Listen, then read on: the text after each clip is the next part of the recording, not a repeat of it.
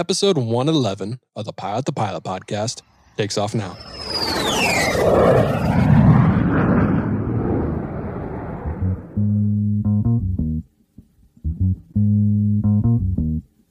Hi, I'm Eric Serani. I am the founder and president of FlyteCo Brewing in Denver, Colorado. I'm a private pilot and home builder, built an RV-10 and flying a Ronca Champ as well.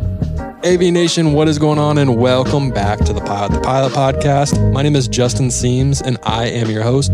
Today's episode is an interesting one. It is a good one. It's not your typical airline pilot, commercial pilot, or corporate pilot, I should say. He might be a commercial pilot. You'll find out more in this episode. But it is with my friend Eric. Eric is the owner of FlyteCo Brewing, located in Denver, Colorado.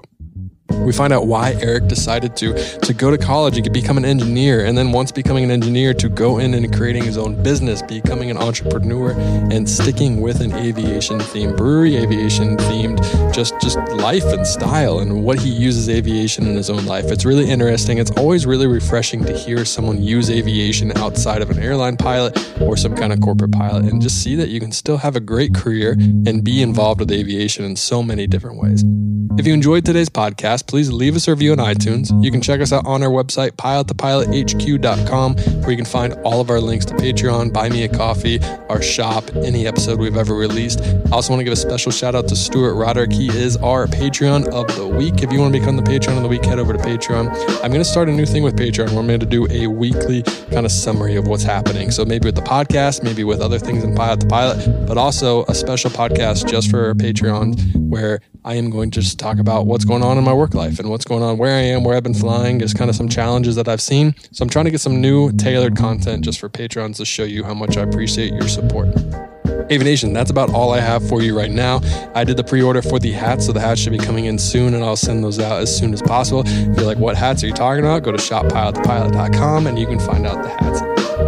That's all I have for you right now. I want to go ahead and break into this episode. So without any further ado, here's Eric from FlyteCo Brewing. Eric, what's going on, man? Welcome to the Pilot podcast. Hey, Justin, how you doing? Doing really well, man. Thanks for coming on. I think Kylie would kill me if I waited any longer to not get you on.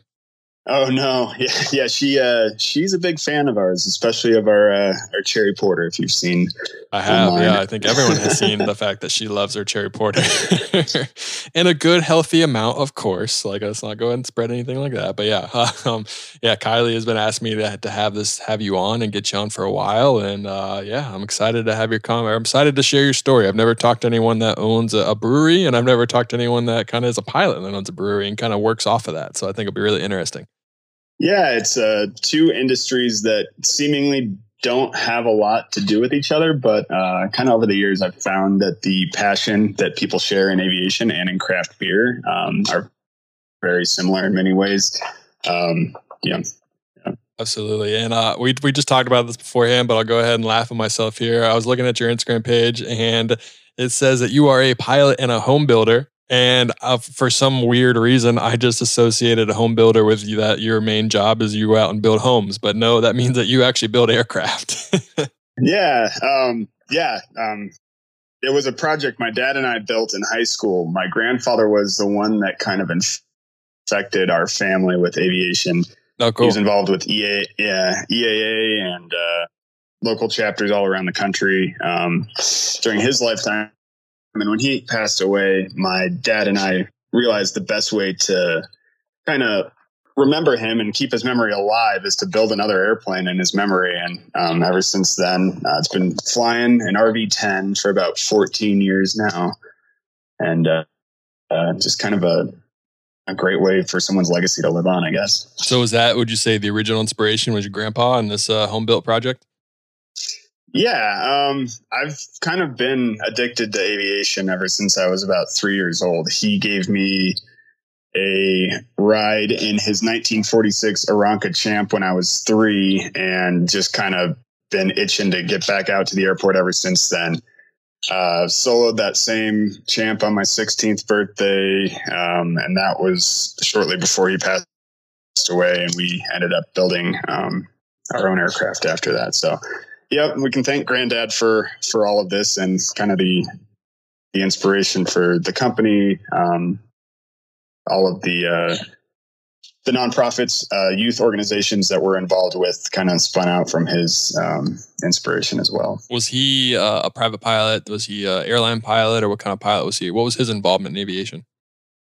He was a private pilot. He worked for Mobil Oil for 40 years, kind of in their real estate, looking around for planning gas stations around the country. But he always did it as a private pilot and kind of a home building project. He's built a number of airplanes throughout his lifetime. He tended to gravitate towards the rattan designs. He built a Long Easy, a Quickie, and then helped a number of other friends build similar aircraft as well. So it's just kind of growing up, you get exposed to all these different aircraft, all these different circles of people that none of my friends were really into. So kind of been my mission to make aviation more accessible to just the general population, I guess. Yeah, absolutely. And that's kind of one of my missions too, is to show people the great industry they have, and to kind of dispel the notion that you have to be the smartest person in the world to be a pilot. You have to be a rocket scientist, and that you have to fly for the airlines to consider yourself part of the industry. There are just so many different options that you can have in this this great industry that we have. And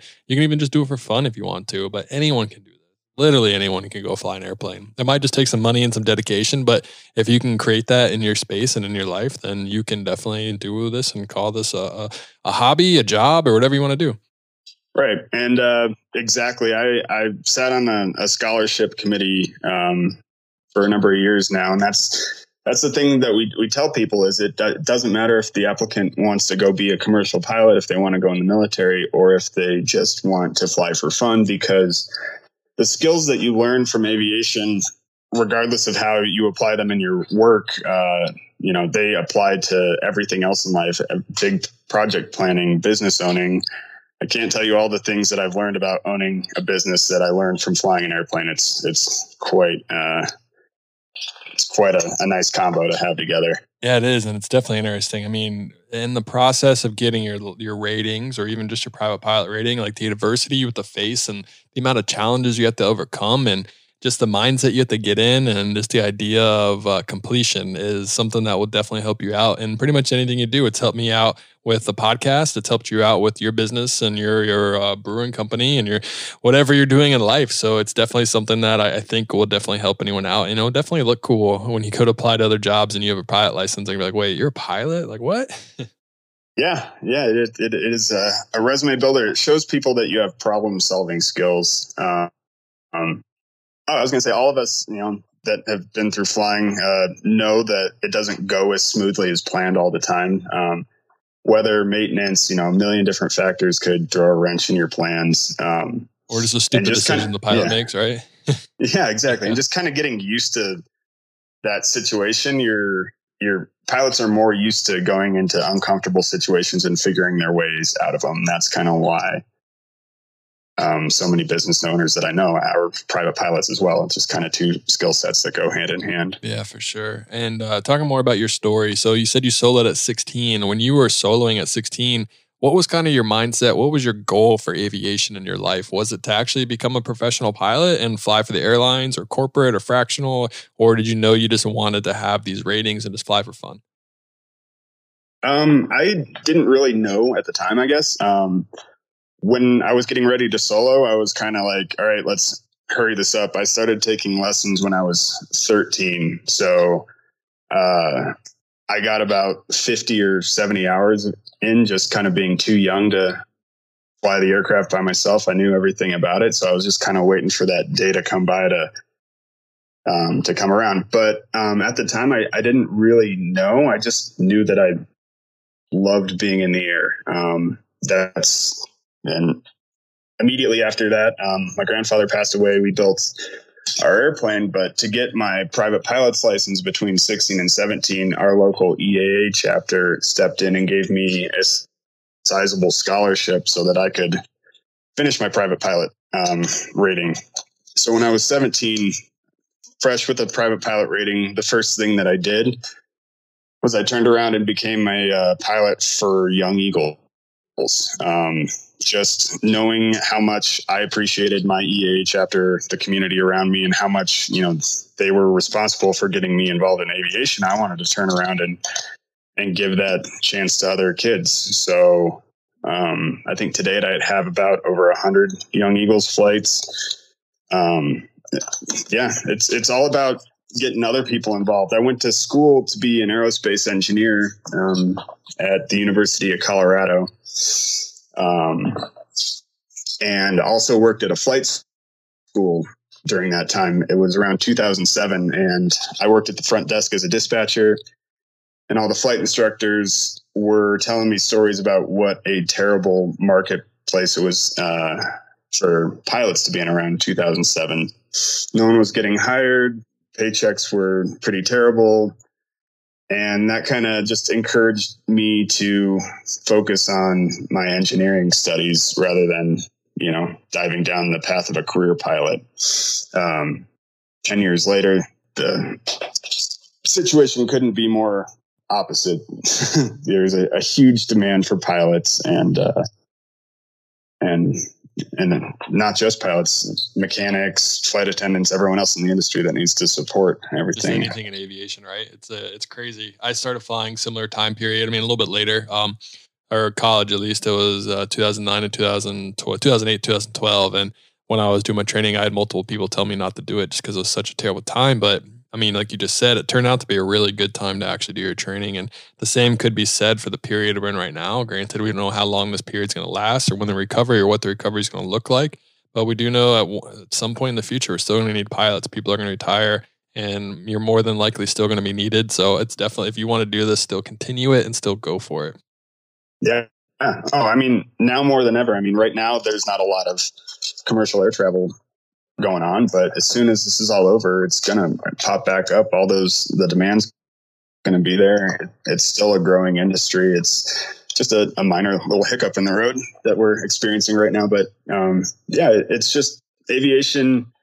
Something I noticed, when you look back at aviation in the 60s and how romanticized and how everyone got dressed up and how much everyone respected it. And now it's just kind of degraded over the course of a few decades to the point where, most people don't care. It's not a great experience. They're going, they associate it with TSA and going through security and baggage fees and all this. And just kind of putting a bad damper on, the joy, the spirit of something that's truly amazing and truly connecting the entire world. Absolutely. And I totally agree. And it is definitely, the experience has changed, and who knows what the experience will turn back into when this is all done. Maybe we can go back to romanticizing it a little bit, or maybe we're going to even treat it more with neglect, and maybe we'll be even worse than we were before. So it's interesting. We're kind of building the future right now and what it's going to be based on how we react to this. So it's really interesting to see.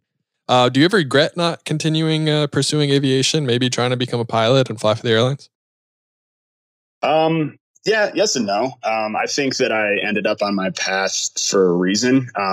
Being an engineer, sitting in a cubicle was never really for me. I realized after I graduated and got out into the industry. It's a great time to realize that right after you went to college for it. I don't want to do this. And I don't want to discourage anyone from going into engineering. It's just I'm a hands-on type of guy, and I'm a tinkerer. I built an airplane in high school and always enjoyed all the projects during school. But then getting out and sitting in a cubicle and kind of waiting around for everyone else to tell you it's okay to do your job or how to do it kind of just didn't sit well with me. And I ended up searching for some more startup companies, which having that mindset will lead you down a path of very risky and not stable working conditions, I guess, just kind of finding opportunities to, really have an impact. But then all of a sudden, it doesn't end up working out and you find yourself without a job a few months later. So I don't know, saying that I regret it is not something I'm going to say. I probably would enjoy sitting in the cockpit of a plane way more than I ever enjoyed sitting in a cubicle. But then again, I still get to fly private. I still get to fly the RV-10 and the Aranca Champ myself. So yeah, you're doing pretty good, right? Yeah, the best of both worlds. The goal is to be in the air more. Let's just say that. I think that's everyone's goal, whether it's for fun or flying right now. Just how do we get back up? Please let me go fly again. What was your process like building an airplane? I know we've don't really think I've focused on this too much, but to me, building an airplane seems like the worst thing I could ever do just because I don't trust myself. I feel like I wouldn't have the attention to detail I need, and I'd be up flying it for the first time and the wings would fall off, and then that would be the end of Pilot to Pilot and Justin. So I don't know if I would ever want to build a plane, but for someone that has built a plane or someone that wants to build a plane, I'm guessing that there is a pretty big audience out there that would be very interested to get a mini kind of step-by-step what your mindset's like when you're building a plane. Like, why did you choose what you chose? What was the process like? How frustrating was it and how rewarding was it? Well, first off, it's probably the most rewarding thing I could think of in aviation, just to put something together over a couple of years and then go fly around the country in it. But the process of getting into it started when my grandfather passed, and my dad and I knew sort of instantly that we wanted to build an airplane because that's what he did his entire life. So we researched, what kind of airplane do we want to build? What do we want to use it for? Kind of just came down to the conclusion that we have a family of 4 and we'd like to take family cross-country trips to go see other family across the United States. So we sort of zeroed in on 4-person airplanes. And there's not too many in the homebuilt world. They're more 2-seaters or single-seaters. So that kind of narrowed it down quite a bit. We got it down between the RV-10, which is a Vans design, and the Velocity, which is a Canard, kind of like a 4-seat long easy, I would say. And in the end, it just came down. We looked at ourselves. I was a student pilot. My dad didn't have his license either, but he was very mechanically inclined. He worked on race cars a lot of his life and just could fix anything, put anything together. So we went with the design that was more well-known. Vans has over 10,000 flying home-built aircraft in the air right now. They have incredible factory, incredible customer support. The instruction book they give you is huge. It is probably 1,000, 2,000 pages, 11 by 17 detailed instructions, step by step, everything you need to know along the way. Oh, thanks. But once you break it down step by step, it's actually pretty simple. Can you imagine being the person that had to make that manual? Being an engineer, my brain would go there quite a bit of the process. That, not only are you designing an airplane and building an airplane and have to do the plans, but you have to make these plans readable in such a way that anyone can understand what you're doing from all sorts of skill levels. So that adds another layer of just putting it as plain as you can. So yeah, that we went up and toured the Vans factory, saw up in Oregon, which I highly recommend to anyone. If you find yourself out in that part of the country, it's really cool. Took a test flight in the RV-10, saw the entire support system of Vans behind the company. And, as soon as we landed, we made our decision that the RV-10 was the airplane that we were going to build. What was it about the RV-10 that made you want to build that one? It's roomy. I don't know any other 4-person aircraft where I'm a big guy. I'm 6'1", 200 pounds. I'm always shoulder to shoulder with the person next to me in a small 4-place airplane. Or if sitting in the back seat, my feet are my knees are jammed up in my throat. I'm similar. I'm about 6'2", 6'3" on a good day and about like 215. So I'm very similar in that case. Yeah. Roomy the better. It's amazing. I've never been in another aircraft where I enjoy sitting in the back seat and I have leg room no matter where I'm sitting in. It performs similarly to a Cirrus SR20, I would say.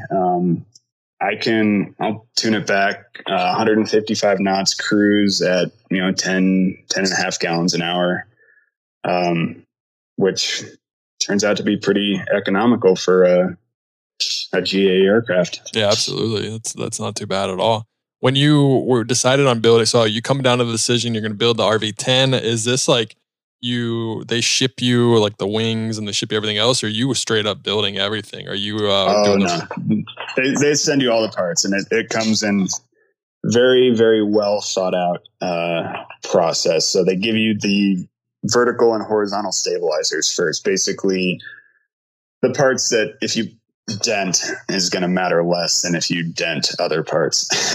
Which I'm guessing you're speaking from experience there. Yeah, maybe. I mean, I'm the only person that will ever notice the bad rivet that I put in, but yeah, but it's there. it's there. My dad, just being a master with tools, kind of figured out the mechanical stuff around everything, and I was more into the aerodynamics and the aviation, and systems and avionics and all that. So I knew how everything worked. He knew how everything went together. So it was kind of a process of slowly figuring everything out together. That combined with an insanely detailed set of instructions and a customer support line you can call 5 days a week and immediately have someone talk you through any problems that you might be having in your build process. That's very helpful. It's really cool. I haven't built any other models besides vans, but they take a lot of the stress and unknown and fear out of home building an aircraft. How long did it take you to build it? We did it in 19 months, which is screaming fast. We were rushing to get it completed before I finished high school.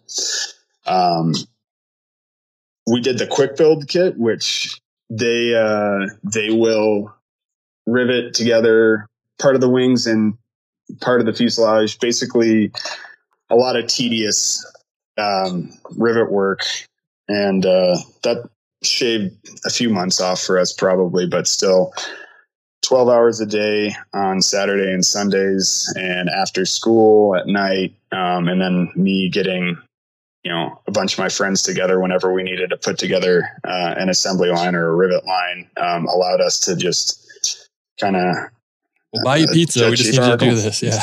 Exactly. Yeah. You can borderline sweatshop, but you'll be okay. Yeah. Yeah. But it was cool. No one was building an airplane in high school. No one was flying. I always kind of felt a little isolated in the sense that I had this passion that I couldn't really share with anyone else. But having an airplane being built in our garage, even if I could convince just about any of my friends to come over for a couple hours just because they've never seen anything like that before. And it was so new and so unique. What's the price point between building an RV10 and buying maybe a built RV10? Because I'm guessing the vans will sell you an RV10 that's fully built. Is there a huge price difference, obviously, because of the time that you put in? I don't think, unless they might have recently started selling factory complete aircraft. Maybe they don't. I don't know enough about vans to. Some other of the companies do. When I compare them to factory built aircraft, I say a home built aircraft that is similarly spec'd in performance will cost about a third to a quarter. Oh, wow. And that's, you have to put a price on how much your time is worth. So, what's 2,000 hours of your, of your time worth, add that up, then they'll probably, be a little more similar, but it's a fun project. And, it's an easier way to get into aviation if you're inclined, put your own airplane together. Talking about, I'm actually on your website right now, and I see your profile, and it says owner, president, and rocket scientist. Now, anyone that said what? First of all, what is a rocket scientist? Like, is that just saying you're an aerospace engineer, or is that a step even further? Yeah, basically, we're using marketing terms. It's catchy. I like it. Yeah. I just didn't know if that meant that you have a side hustle over at NASA and you're changing the world, working with Elon Musk and stuff like that. So I was just. Awesome. I used to work for Boeing up in Washington on their commercial airplanes for a couple of years out of college, and did a number of other engineering works. But yeah. That was something we put on our website to how do you describe the brand and who we are in 2 words? And I like it. I mean, it's catchy. It gets people to stay. Brings up a talking point, right? Yeah. And then Jason. So I went to school with Jason at CU, and he's a chemical engineer, and we just started brewing beer together in our college apartment room, and made some pretty terrible beer the first time we ever did that. But it had alcohol in it, so still a couple of college students, it, right? Yeah, we're like, oh, sweet, this is a huge success. Jason, being a chemical engineer, really dove into recipe creation. So he's like, oh, this is exactly what I'm learning in school. It's chemical processes and enzymes and all that. So he really nerded out about creating perfect, balanced beer recipes, where I was more of an electrical mechanical engineer, and I would build him contraptions to control the process perfectly. So he needed a beer to ferment at exactly 62.5 degrees. I built him a little chamber that would keep that temperature for a couple weeks. And once we combined really good balanced recipe creations with controlled process, people were starting to tell us that our beer tasted better than the beers they were getting at their local breweries. So that kind of is where we're sparked the idea of maybe we should someday start a brewery. Yeah, maybe we have something here, Yeah, that's cool. So when did all this start? Was this like 2008 or 2009 when you guys even like started the brewing process or tinkering with it? Let's see. It was my 21st birthday that I got the home brewing kit for, so that would have been 2008. Did whoever gave you the home brewing kit, did they ever think that maybe this would turn into a passion and here you were making a living off of this? No, it was my brother-in-law, and we talk about it quite a bit. I blame him for it quite a bit. I said, this is all your fault. Yeah, how dare you? I could have had a normal life. Now I'm doing this. No, I was kidding. That's really funny, but that's really cool. Though. You never know what gift is going to be the one that can like send someone down a path of creation, or could change someone's life. And something as easy as a home brewing kit has turned into being a full-fledged career for you, which is unbelievable. Yeah, it's crazy when you turn around and look at where you came from where you are right now. It's been quite a long journey, full of false starts and detours and all that, but it gets you to where you need to be. When did the idea come for FlyteCo Brewing Company? Like, I know you kind of mentioned before you might have had some other entrepreneurial aspects and ventures, but was this kind of always, did you always put this off, or did you always think maybe we can actually do a brewery? We kind of always had it in our back pocket. Like, yeah, maybe someday we would do this. It'd be fun.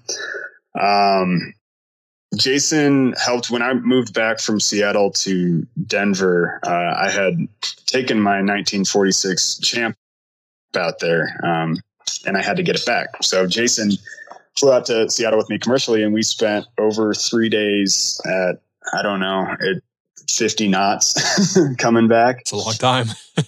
Looking down at the highway I-84 below us, and I kid you not, I looked down and saw the Oscar Mayer Wienermobile going faster than us. So we had a lot of time to talk about life and dreams and, just passions and interests. So, spent a lot of time talking about that in the plane. And then we landed in Rock Springs, Wyoming, after a very long day of flying. And we got a ride over to the hotel that had a cocktail hour going it was like 4:00 in the afternoon. They had a free cocktail hour for the guests. And we were just sitting there talking about our flight across the country. And we realized that we had the entire hotel guest population there listening in and just on the edge of their seats, listening to our story about flying this old airplane across the country. And we kind of realized that, that there's something there. There's, people getting together, having a beer, talking about flying. Most of the people there didn't have any experience in aviation before, but they were still extremely interested and extremely riveted by the story. And that's the moment that we're kind of like, man, we should try to recreate this atmosphere. I don't think we knew exactly what it was or how we were going to do it, but we had the base of brewing beer together, and it kind of snowballed from that point. Yeah, you guys could do the brewing part, which for some people is probably the hardest part.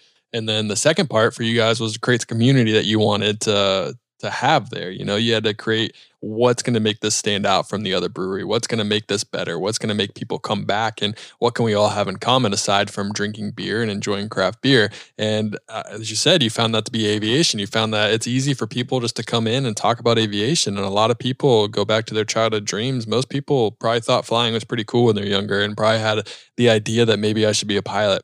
So coming here, seeing aviation, just being around it, hearing the stories could be a fun community to be involved in. And everyone likes to drink a beer every once in a while. So why not add beer to the mix? And it goes back to even like World War I, World War II. They get done flying. What is the first thing they could do when they're done flying? They go drink. So aviation and alcohol have always kind of had like a part together. Now do it safely and don't operate a plane or drive drunk. But you know what I mean? They've always kind of played a part, and there's always been aviation, and there's always been kind of the aspect of sharing a beer, sharing some alcohol after you're done with a flight.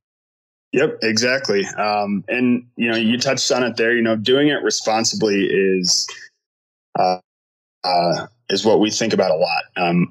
You know, you mentioned pilots and people in aviation do like beer. It's just kind of a known fact. But if, you know, someone that's not in aviation sees a pilot drinking a beer, might get a little, you know, worried. So we have signs all over the brewery that say, you know, remember 8 hours from bottle to throttle, you know, don't drink and drive. And just kind of taking that extra precaution that we're not doing this irresponsibly is something we think about every day. Yeah, which is, I mean, it's something you have to do. It's like, don't drink your beer in a uniform. Like, just use common sense, just have fun and go home and make sure you can fly the next day and do it responsibly. So I completely agree. Aviation, I interrupt today's Pilot to Pilot podcast with a message from our sponsor. Today's sponsor is Anchor. Download the free Anchor app or go to anchor.fm to get started today. Why, you might ask? Well, you might be finding yourself with some free time and you always thought, maybe I can make a better podcast than Justin. Well, here is your chance to do so. Go to anchor.fm or the Anchor app and you can download it for free. There's creation tools that allow you to record and edit your podcast right from your phone or computer. Anchor will distribute your podcast for you so it can be heard on Spotify, Apple Podcast, and many more. You can make money, that's right, money for your podcast with no minimum listenership, and it's everything you need in one place to make a podcast. Go to Anchor app or anchor.fm to get started today. What's kind of your wildest dream for FlyteCo Brewing? If you could kind of just say right now, coronavirus is never an issue and you could have your wildest dream come true, what would that be? Would you kind of want to be like the aviation beer that people go to, that people talk about, that's at Oshkosh, that's at all these kind of, every hangar has a FlyteCo Brewing in their hangar, or what's your main goal? I mean, that would be fun to have FlyteCo at Oshkosh and all of that. It's not really about me. We set out when we started this to have a mission of donating 10% of all of our profits to scholarships, to youth organization funds, to basically promoting the future of aviation. What would be the coolest end game for me is to, I don't know, have the biggest impact on as many people as I can. We did a partnership with an organization called Stripes to Bars earlier this year. They give aviation scholarships to military veterans transitioning out of the military and into the civilian world. They give them scholarships to get into aviation. That's really cool. We did a collaboration.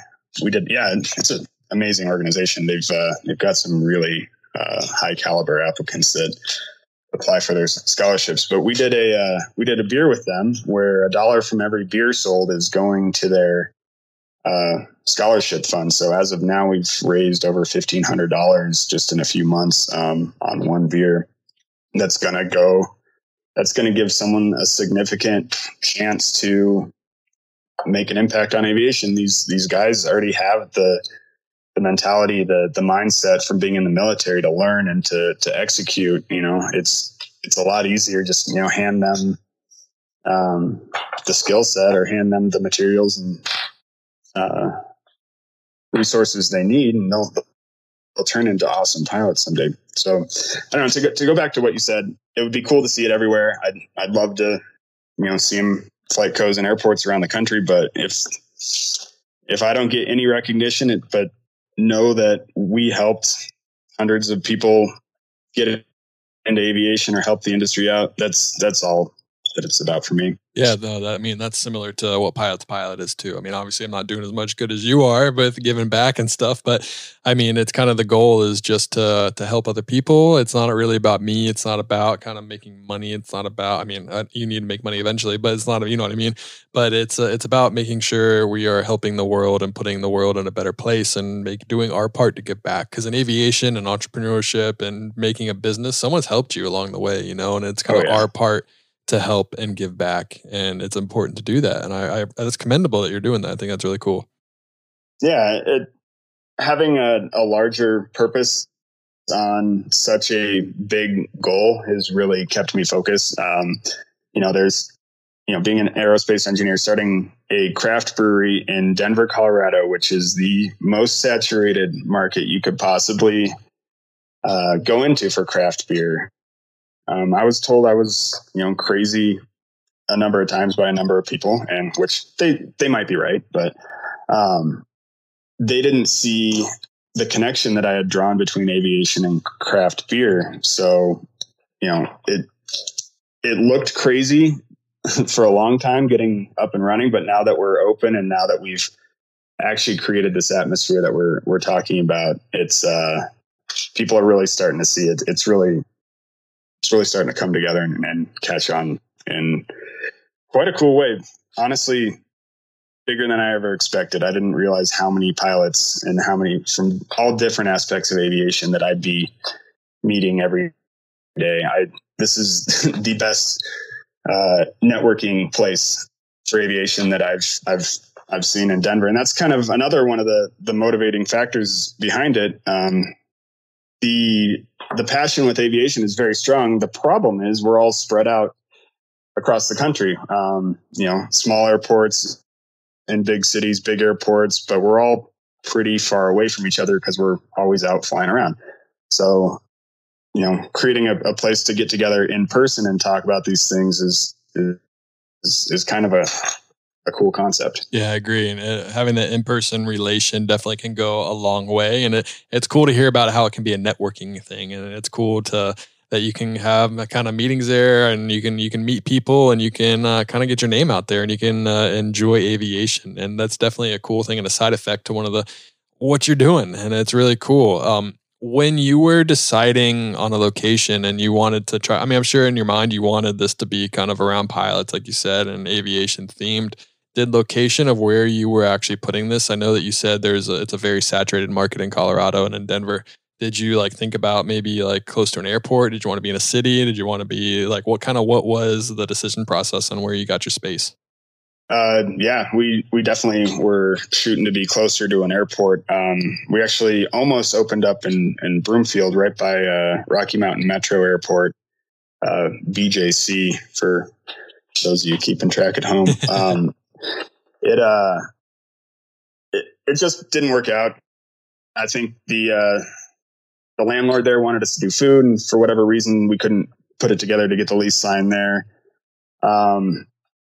And I've kind of gone back and fought with myself over this for a while. Would we be more successful if we were right next to an airport where there are all, pilots, mechanics, the aviation industry is right there? And maybe initially we would have seen more traffic, as we're growing, just because there would be more, people in that community right there.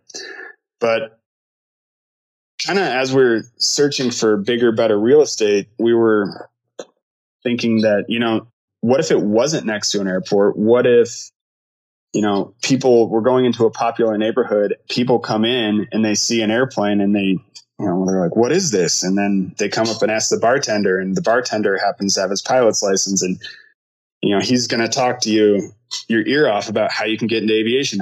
There's all these different airports around that you can go take flight training at. I like it better, kind of not being directly next to an airport right now, because we have such a better opportunity to inspire and spark get that little spark for someone that might not have normally walked into an airport bar. Yeah, for sure. You're definitely right there.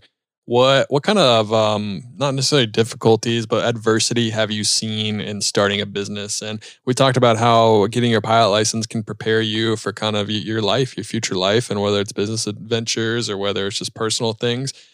What kind of struggles did you have, and how can you say maybe you getting your pilot's license or you being involved in aviation has helped prepare you to overcome those? Yeah, I mean, just the concept of kind of going with the flow of looking what the weather's like outside and maybe changing your flight plan based on the day. The biggest challenge for me was getting it funded.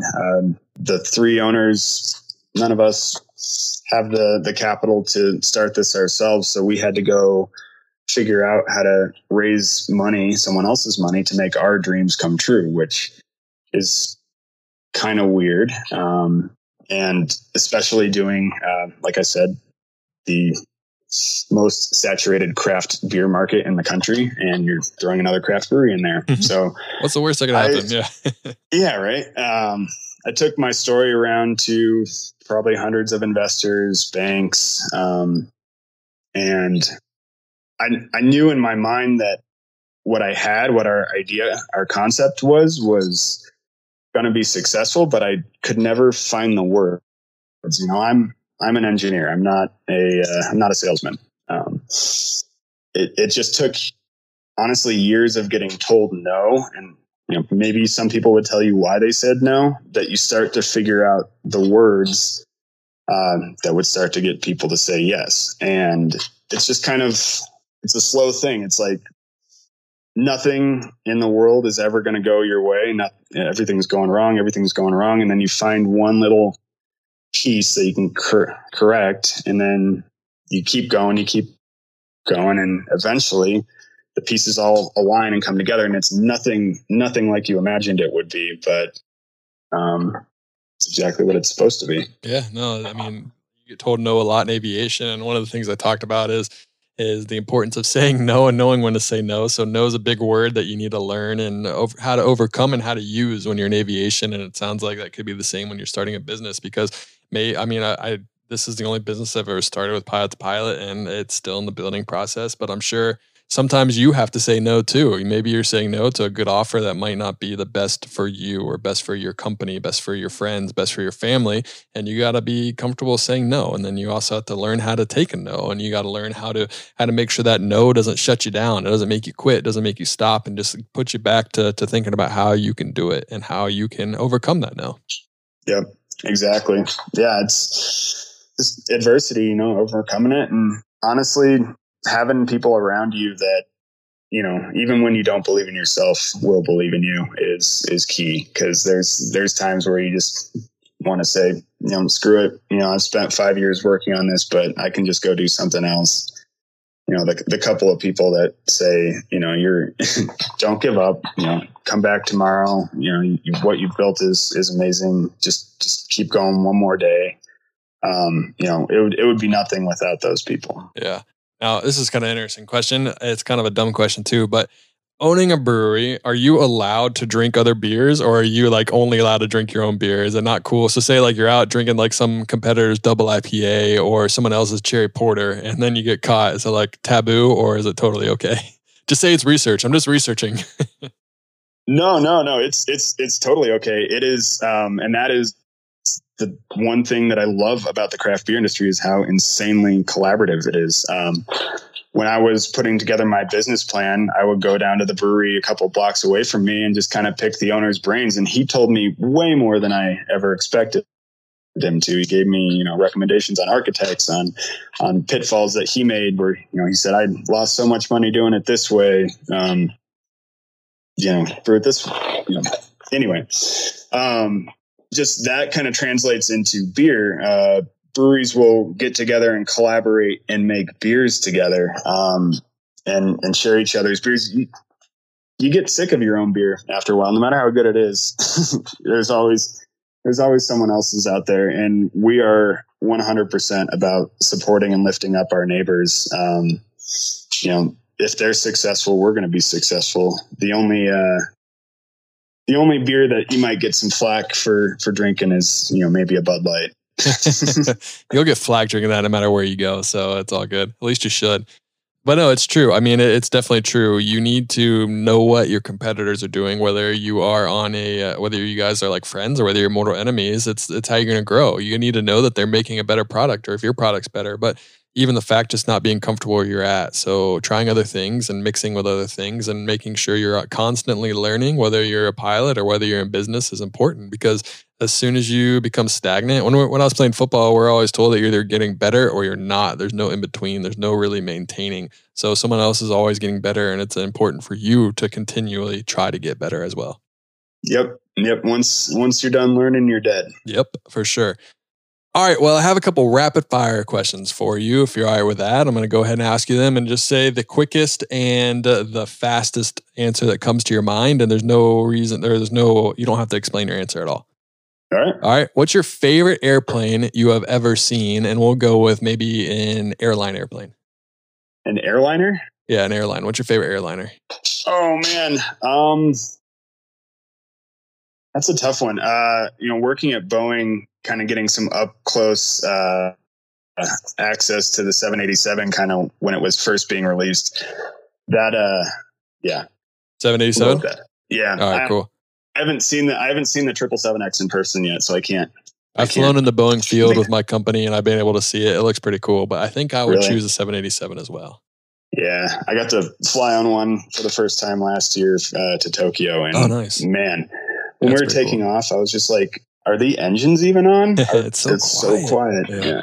What's your favorite corporate jet? So, say like business and aviation. Oh, I'm going to quick answer the Citation X. Okay. Just because it's so quick fast. And fast. Yeah. We got an opportunity to see the new Embraer, but yeah. The 10's not very roomy for someone that's 6'1" or 6'2", though. Really? Unless you're up front, maybe it's better. But yeah, it's not the roomiest airplane in the world, but definitely a fast one, that's for sure. It's aerodynamic and I don't know. It's a great airplane. Well engineered. Yeah. What's your favorite small piston airplane? Are you going to say the RV-10 since you built it? Probably. Yeah, that works. I like to ask this question. I get some flack for it and for my answer, but what is, if you have one, the ugliest airplane you've ever seen? Oh man, ugliest airplane I've ever seen. And I don't want to personally offend anyone that I know here too bad, but I'd have to say and it's not normally an ugly airplane. It's just, it sticks in my head. There's a Tri-Pacer out at Erie Airport where I fly out of that is the saddest airplane in the entire world. And it sits right at the end of the ramp, and you have to taxi by it every time you go flying. The wheels are flat. There's holes in the wings. I think the props removed. It's been sitting in the same place for years, and it just kind of makes me sad every time I taxi past it. It's not the airplane's fault. It just needs some TLC, right? Yeah. Yeah. All right, here's one. What is something you wish you knew before you became a pilot? I guess time and money, which I don't regret at all. I just, you don't quite know how much time and how much resources it'll take up, but maybe that's good. I didn't know that. Yeah, maybe you never would have gotten into it. Yeah. 200 hours or 2,000 hours to build an airplane. What the heck? Yeah. I got so many other things I could be doing. Yeah. What's your overall favorite thing about aviation? The way it brings people together. Okay, I'm gonna split this up into two. It connects people, obvious. But then kind of the overview effect, I would say. Every time I go flying and, I'm stressed about something on the ground and I get a few thousand feet up in the air, and then all of a sudden your problems don't really seem like big problems anymore. They're just little tiny specks on the ground that you have to go deal with someday. Yeah, one day. Just go fly for another hour though, right? Yep. Yeah, for sure. That's a good one. Who is someone in the industry that could be living or they could have passed on that you would have liked to or would like to meet most? I would probably say Chuck Yeager. Just first person to go past the speed of sound, but kind of the story of breaking that record has always fascinated me, where he fell off a horse a week before and broke some ribs, but wouldn't tell anyone that he had broken ribs, and actually went and made that flight in a considerable amount of pain, but just had a goal and yeah, that's crazy, and kept at it. Yeah, that'd be someone I'd like to meet as well. What is one of the hardest approaches you ever had to fly? Yeah, I did one. Let's see, I was in college, probably 2009 or 10. Flew my friend from Colorado to Idaho and dropped him off, and then flew back solo. Coming back into Colorado, there was a low level cloud layer, which doesn't really happen very often in Colorado. So I called up ATC, got an IFR clearance to go through it, and this was my first single pilot IFR approach, and ended up having to do a hold pattern in the clouds and circle for a while. And then my airport that I was going to ended up getting closed because there was an accident, and they had to divert me to a different airport. And yeah, all single pilot, pretty fresh with an instrument rating. And it wasn't bad. It just kind of tested every single inch of my capacity and every single thing I learned in training kind of all at once. I'm sure when you landed, you're excited to be done and go drink a nice FlyteCo brewery beer. Oh yeah. Unfortunately, FlyteCo was not just a mere idea at the time. Yeah, no, my dad was watching me on FlightAware come back, saw me file IFR, divert to another airport, and then heard the news of a crash at our airport. So the second that I got on the ground, I got a frantic phone call from my dad asking if I was okay. And so yeah, it was interesting. It was a weird approach. Yeah, I mean, those happen. You never know when you're going to have that weird day. That's why it's important to make sure you can handle anything that happens. You have as much fuel as you need, and maybe a little bit more, because you don't know when those clouds are going to go low. You don't know when there's going to be an accident in front of you. You just don't know. So you need to have everything going in your favor to help you get over that. Yep. What is your favorite airport you've ever landed at? I would say South Lake Tahoe. That's a good one.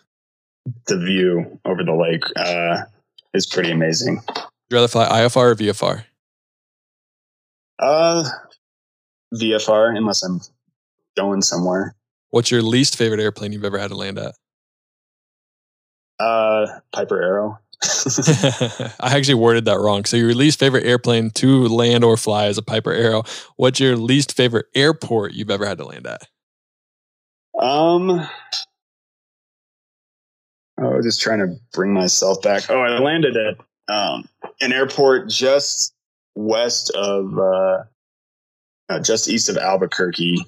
Forgot the actual name of the airport, but it was a small airport. Had about a 25 knot crosswind, and the runway width was, I swear, only about as wide as a sidewalk. Oh my gosh. That always makes it fun.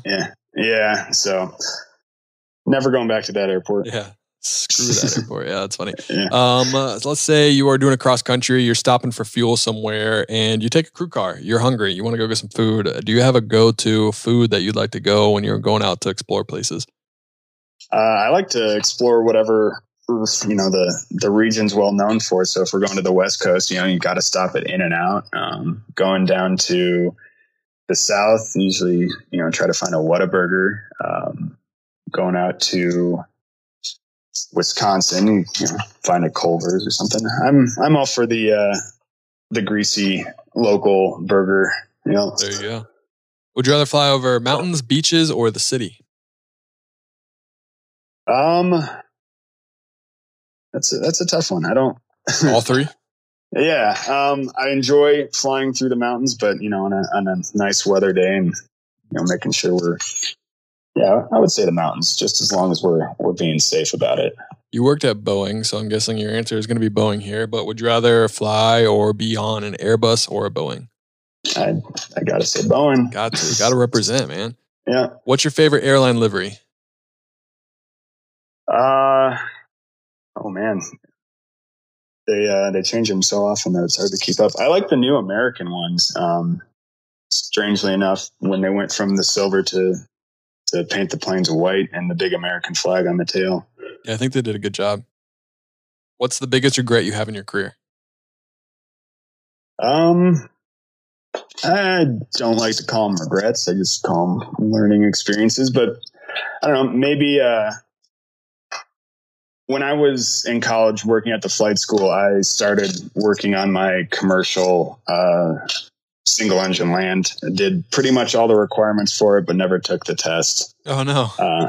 So I'm currently actually one of our bartenders is a flight instructor, and she's been awesome in helping me train for the maneuvers, and we're getting a check ride set up so that I can actually get that commercial license, 14 years later.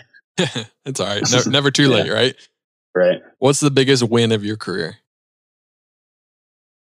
I'm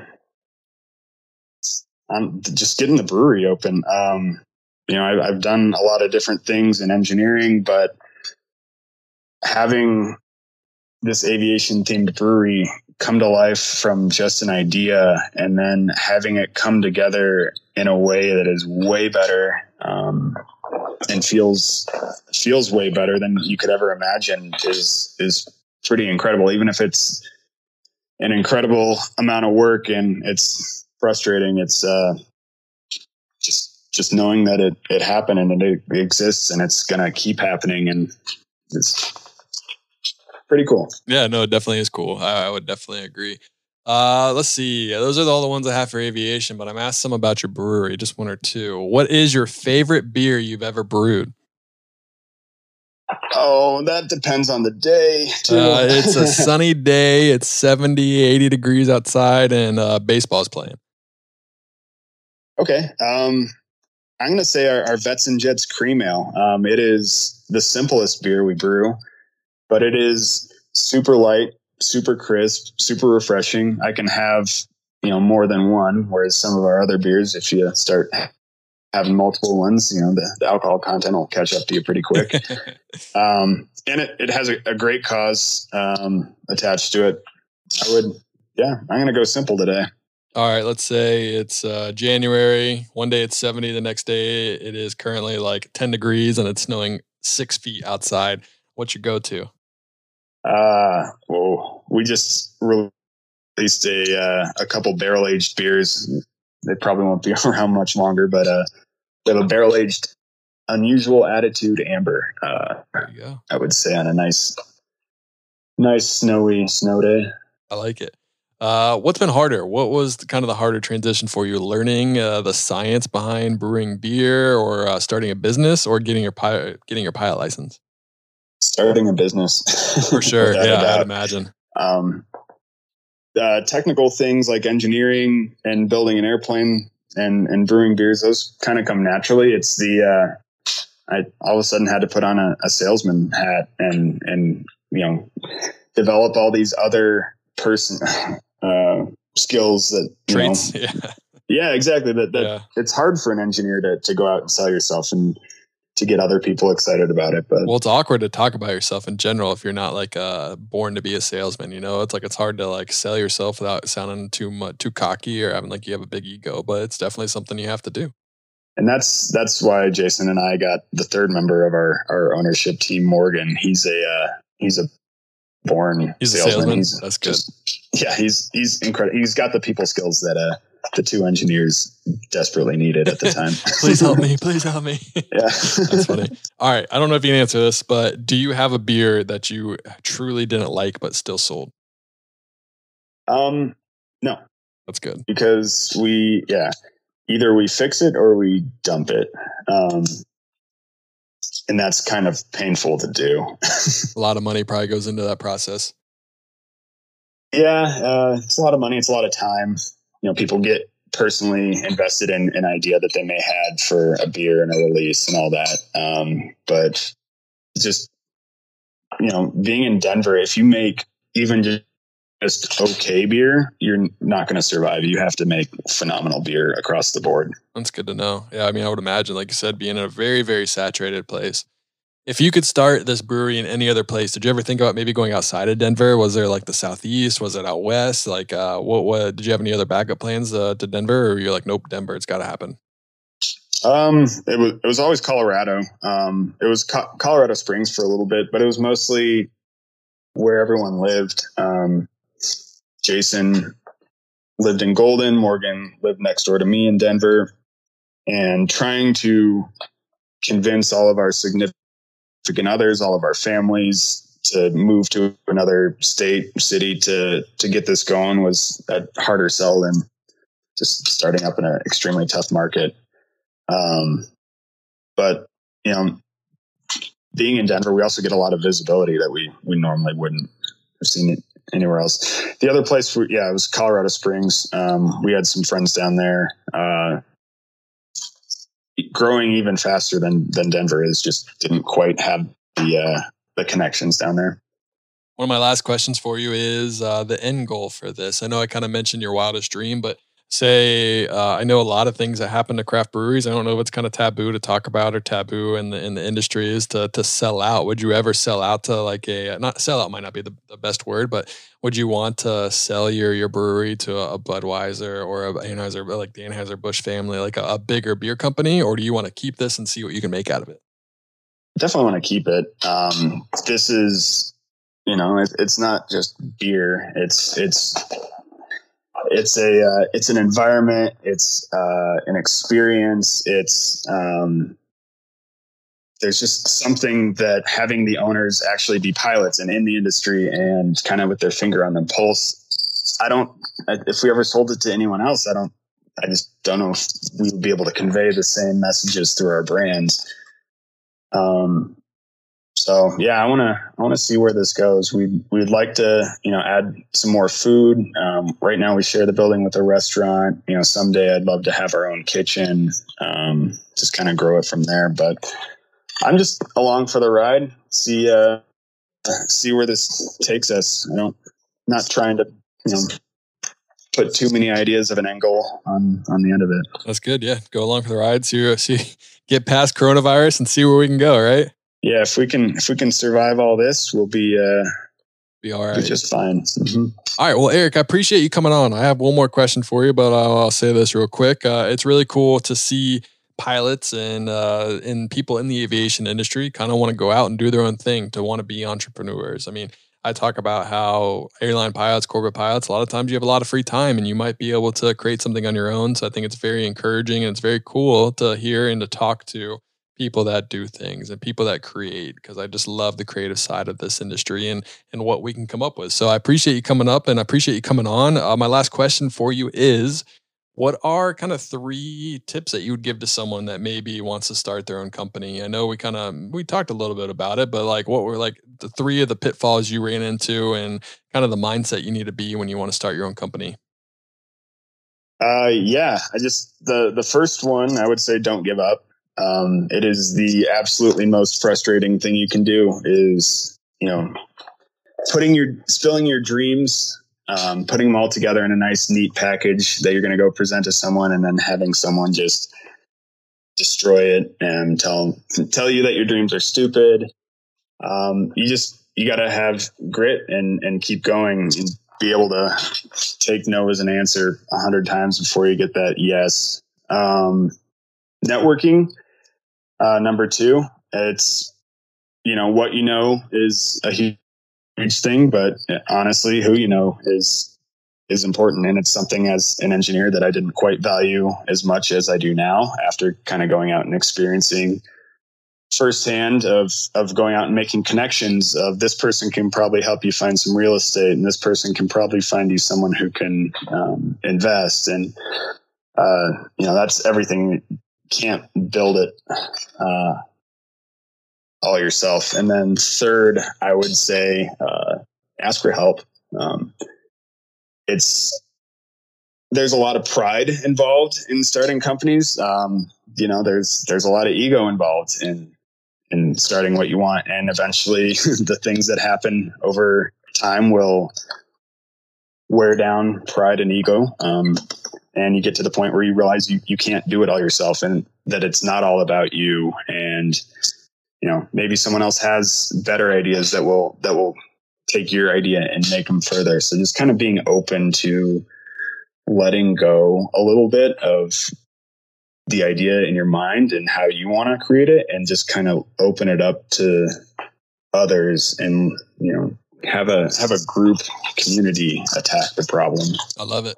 That's definitely true. And that's hard to do, I'm guessing, too. It's hard to give some other people some more freedom and more reign in your baby, and something that you create, but it's definitely necessary and part of the growth process. But Eric, thank you so much for coming on the podcast. I appreciate it, man. It's been great talking to you. I hope one day to maybe come out to Colorado and come visit the brewery and come have a beer. Yeah, Justin, thanks for having me on. I really appreciate all that you do for aviation and all that you do to connect everyone and get all this information into everyone's anytime, man. Ears. Yeah, anytime. I appreciate it. And good. I hope that everything works out for you guys with the coronavirus. Stay tough, man. And like I said, hopefully in a couple months we can come out and we can have a pilot-to-pilot meetup up at the brewery. I would love to do that. Yeah. All right. Sounds good, man. Well, have a good one and stay safe. Stay safe. You too, Justin.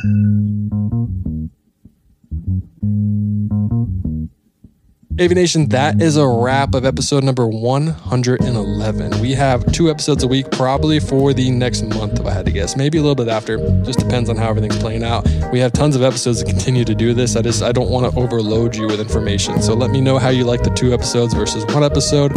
I have a lot of content to get out there, and I'm excited. Just recorded with Swain today, and I have a 7.4 gear up in there as well. So we have some good stuff coming on. I'm really excited to release this Thursday's episode is going to be with an AOPA. It's talking about medicals, talking everything and anything you would ever want to know about medicals. So it's going to be an interesting episode as well. I hope you enjoy that one. That's come out on Thursday with Gary Crump from AOPA. It's going to be a good one. But Aviation, that's all I have for you. Don't want to waste any more of your time. I hope you are staying safe. And as always, happy flying.